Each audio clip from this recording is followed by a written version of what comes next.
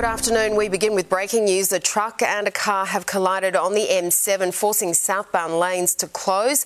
The accident comes on what has been a day of commuter chaos across Sydney.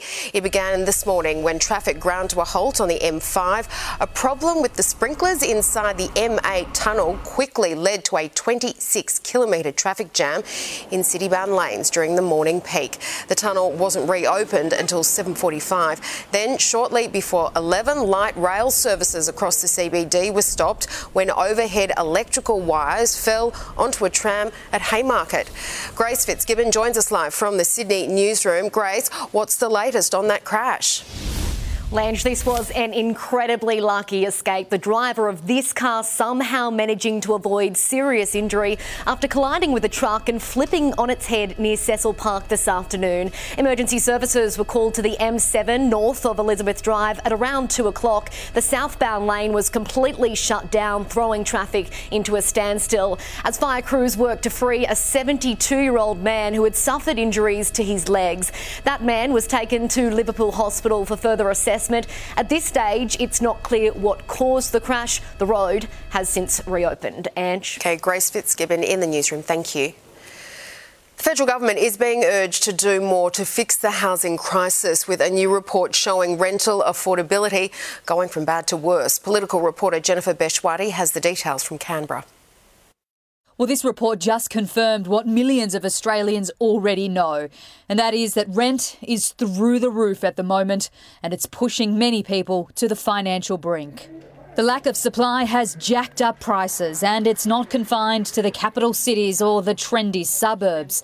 According to the report, the crisis has spread so far that rents are not affordable anywhere anymore, not even the regions. This means households are spending a greater share of their income on rent.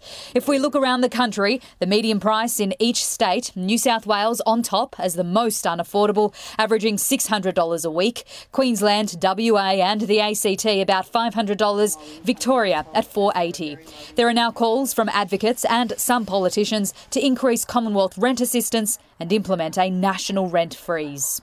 Households are having to make incredibly difficult decisions about whether they keep a roof over their head, whether they're able to afford food. People in our communities who cannot afford to live anywhere near where they work. Labor is backing unlimited rent increases, which is pushing people to the brink. This is a crisis, and it is squarely Labor's responsibility.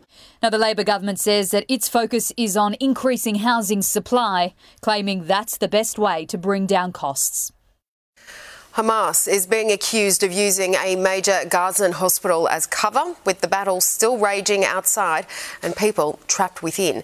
Militants are reportedly hiding among civilians before opening fire on Israeli troops. David Woywood reports from Tel Aviv. A deadly firefight has broken out outside a major Gazan hospital today, with Israel claiming to have taken out more than 20 Hamas militants after the terror organisation started shooting rocket-propelled grenades and small arms at IDF troops from the doors of the facility. It backs up Israeli claims Hamas has overrun and embedded themselves within civilian populations inside these hospitals. Deprived of fuel despite these Israeli deliveries, big questions still hang over the future of these babies in the Al Shifa hospital. Their humidity cribs no longer working, plans to evacuate them moving slowly. It's not an easy thing to move them, this doctor says. The vehicle or ambulance that will transport them should be fully equipped. There must be specialised medical staff with them, at least a medic, a nurse and a doctor for each baby. Away from the hospitals, the IDF's reported finding several Hamas weapons and military devices during underwater searches, including inflatable boats, explosive devices and ammunition, as Israel today claimed to have eliminated more senior figures in the terror organisation's chain of command. The IDF countered Hamas's attacks, contained them, and now we're closing in on them. Let me be clear. Our war is with Hamas. It is not with the people of Gaza. It takes IDF troops a step closer to achieving their short-term goals of a military victory here.